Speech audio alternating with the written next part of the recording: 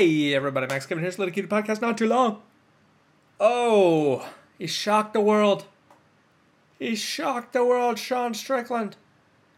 Holy guacamole, how did he do it? I still can't believe it. I think no one can, everyone's trying to, no one understand, like everyone's, oh my god, what just happened? What's going on here?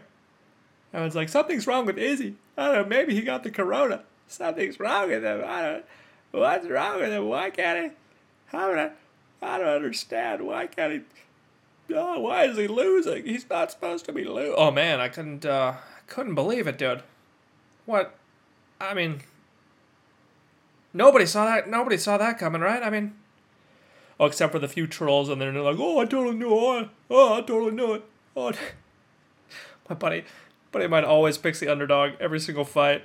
He's like, I know, it's plus 1,000. I just got a feeling. It's like, all right, well, you gotta pick the underdog every single fight. Do you really have a feeling, or do you just, I don't know.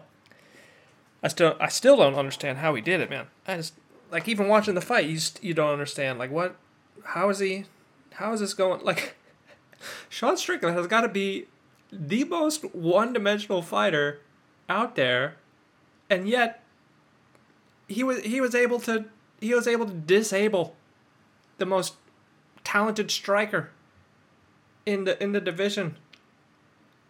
Adesanya, he had like 75 kickboxing fights, you know? And he had his MMA streak there, but his one weakness is the guy that is basically only a boxer, a one-dimensional boxer, you know?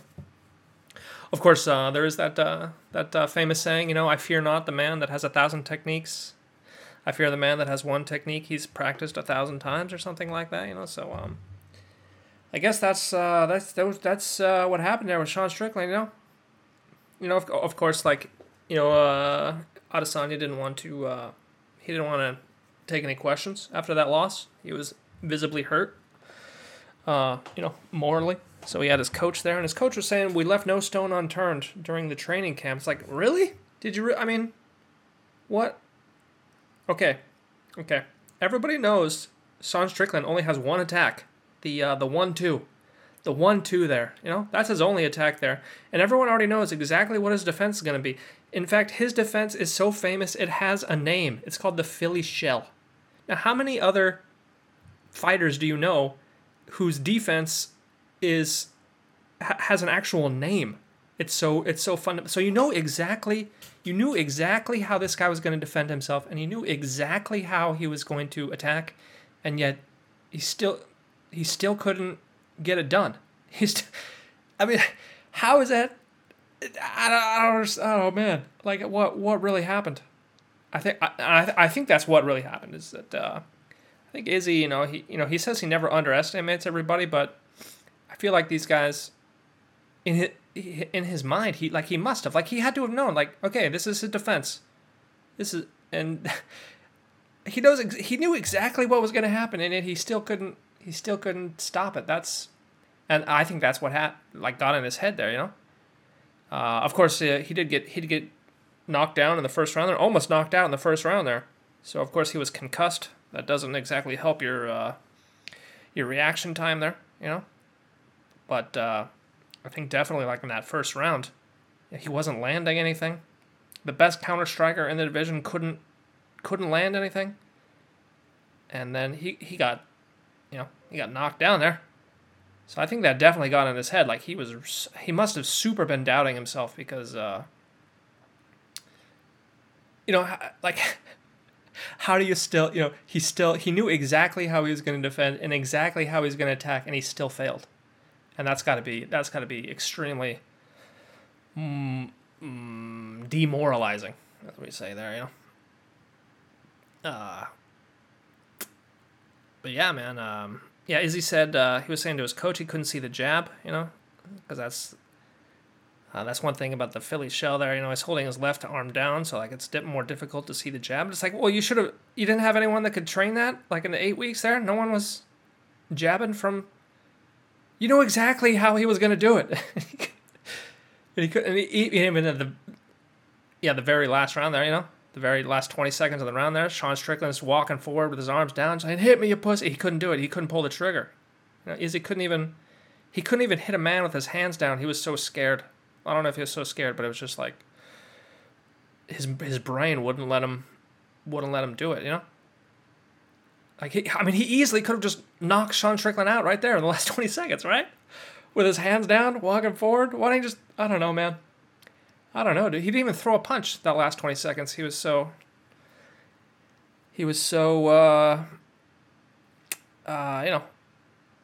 I think that's the secret with Izzy, with his childish behavior and his confidence. It might just all be a show, He might be a scared little boy. He might have always been a scared little boy. I don't know. It's hard to know what is actually going on in people's minds, You never know. Everybody, even myself, here I am sharing my thoughts with you on the podcast. But you don't know what I'm really thinking, do you? You don't know what's going on in the old duder's head.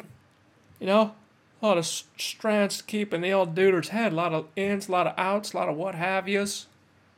Thankfully, I'm sticking to a strict drug regimen to keep my mind limber. Anyway, good old Big Lebowski quote there. Yeah, I don't think Adesanya deserves a rematch there. Sorry. There's some other things. Of course, Adesanya he might also just be slowing down. It might just be father time. I mean, he's 34 years old. Joe Rogan's saying he was in his prime, but that's no Joe Rogan. Prime is from 28 to 32. Okay, this is a well-established scientific fact. That's athletic prime is 28 to 32. Well, your athletic prime is even probably around 28. Peaks around 28, and then your sort of mental prime peaks around 32 there. So he's a couple years out of his prime. But I don't know. He might just be slowing down. Of course, he did get knocked out by Pereira. When was that? Was that even this year, last year? I can't remember exactly. I mean, he's been fighting a lot. I mean, he's had a lot of concussions, in those 75 kickboxing fights. So, his brain just might not be reacting faster. And that might also have been like a very demoralizing thing, is that he might be realizing that he's slowing down physically. And, of course, after that second Pereira fight, he was basically partying hard for a month, getting drunk around the world. And I don't think, alcohol and cocaine is not exactly the best base for MMA. We can just look at Conor McGregor, how shit he's become because of partying too hard. And, if I was a fighter, if I was a professional fighter, I would never, ever drink alcohol. Alcohol is poison. It literally kills you. And it's like, have you ever tried to exercise while drunk? He was partying hard to celebrate that victory over Pereira. He was partying with Bert Kreischer. If you're out drinking Bert Kreischer, I don't know, dude. When you're 34 years old, it might not be a good idea to get drunk for a month straight. Of course, even though it was like 3-4 months ago. That shit has a toll on your body. Even me now, I'm a 40-year-old man, and I notice, like, if I eat, like, one thing, if I have one drink, my body just feels like shit, It's like the older you get, the more sensitive you get, and the more just, like, tiny shit that you think would never affect you just fucking knocks you on your butt there, So, I don't know, I think that might have been a factor as well, just partying too much takes a toll on your body, father time there, he just might be slowing down, and I don't know, dude, I think it might be over for him. He did not look good. He did not look good there. I still can't believe it. How did he do it, man? How did he do it? Can't believe it. Anyway, congratulations, Sean Strickland. As I said before, I was rooting for you. I definitely did not think you were going to win, but holy shit, you did it, dude. Congratulations. And listen to Sean Strickland talk, man. That guy, he could definitely be a comedian. He seems really smart, And I guess you kind of have to be smart to be a champion. I think people think a lot of fighters in general are just kind of dumb. Kind of like Mike Perry. you know. But I think the people that are actually good at it, they have to be smart. You can't be dumb, you know. So anyway. Of course, I lost my $40 because a fat boy Tai Tuivasa kept slipping on the goddamn mat there. You fat boy. Yeah, and him too. I heard, like he owns a brewery, and he's been drinking a lot of beer recently too. I said, "Come on, Tai, dude, work on your goddamn footwork or something, dude." My $40.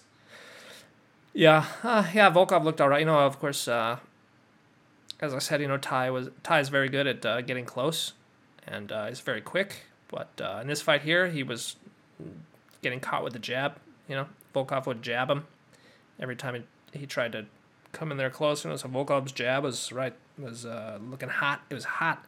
It was a hot jab there. And then of course every time Tuivasa tried to get in the clinch there, Volkov would just use his knees. And so I think like Ty didn't want to clinch there because like just their body shape. Ty's like a short fat boy, and he's short for his division, and Volkov's tall for his division there. So like when they were getting in the clinch, like Ty's face would be like at Volkov's chest level there, and then he'd just come with these knees. He wouldn't even have to lift them up very much, but they'd still hit him in the chin there. So, but yeah, those kicks Ty was doing, holy guacamole, dude! I would not want to get kicked with that. But he was having a lot of success with those kicks, but that's also what led to his downfall there, because he slipped in that first round, and then Volkov took advantage of that. That wasn't very nice, that's not very sportsmanlike, If the other fighter slips, it's, if you want to win, you should definitely pounce on him, but it's not the honorable thing to do, to attack a guy after slipping. But if I was a fighter, I'd definitely take advantage of that, because fuck it, But yeah, Volkov there. Volkov won by submission. His first time winning by submission in 7 years. I don't think no one predicted that. No one predicted that. Yeah, Ty was missing too.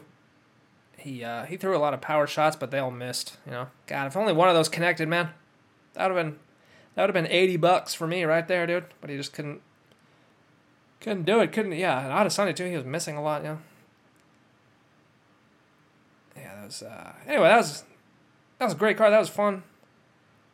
Of course, as I said last time, not too many big names on the card, but yeah, a lot of good fights, a lot of great fights there. What are some other good fights there? Yeah, a lot of people dropping the F-bomb there. Not fuck, but the other F-bomb that we're not allowed to say anymore. The FA word. The first guy does it, and then apologizes on Twitter, and then another guy did it again. It's like, oh. Well, yeah, of course. Then, of course, Justin Tafa, I did a little cutie bet on Austin Lane. And lost that one. Yeah, I lost every single one of my bets, dude. It was terrible. Yeah, last minute, I did under 4.5 for the Adesanya Strickland fight, but lost that one, too. I lost all my bets, kids. Don't gamble. I lost all my bets. Oh, well, you win some, you lose some. But holy shit, dude. Justin Tafa versus Austin Lane there. I put money on Austin Lane just because, if you watch him fight, he definitely looked like he's a better martial artist there. He was like faster and he's got more skill, but then Justin Tafa's just got fuck you power, A lot of heavyweight guys, they just have that fuck you power. It's like martial arts is fake. I'm just gonna fucking punch you because I'm a strong fat boy. And okay, what's really funny about this fight is their first fight became a no contest because Austin Lane eye poked him in the first 30 seconds there. And then this second fight, he eye pokes him again in the first 20 seconds. And then Justin Tafa, he's just like, you eye poked me, motherfucker. You eye poked me twice. Our first fight became a no contest because you eye poked me, and then you just eye poked me again. God, I bet he was so pissed. And he took out that anger, man. Like, okay, he knocks him down. Austin Lane is clearly knocked out from this shot, but like the ref doesn't stop the fight for whatever reason. I don't know if he didn't get a good angle there. And then Justin Tafa just jumps on top of him, and usually like ground and pound, ground and pound are usually like hammer fists, short little hammer fists and like quick like very fast jabs, try to make it look like you're doing a lot of damage so the ref stops the fight. But Justin Tafa was like, fuck that. I'm taking my revenge out on this motherfucker for poking my eyes. And the ref didn't call the fight. All right, so he just throws these fucking huge, wild hooks, full power. Like, I mean, his hand was all the way up, up in the air. Like you're raising your hand to answer a question in grammar class there. Justin Tafa's hand was that high, and then it just swings, full swing, all the way down. There was like 3 of those. And I was just like, oh my God.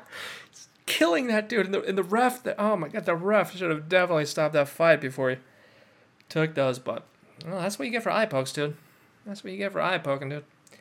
Don't be doing little cutie eye pokes against a Tafa brother, because they're going to just destroy your... God, each one of those must have been a concussion. God, that guy must be multiple... He's not going to be in Rush Hour 3. Yeah, and of course, Nasrat Hakparas, the fan favorite, he was looking real good. He was looking fast. He was looking like Max Holloway over there, I think it might have been just because the level of competition he was facing. But, then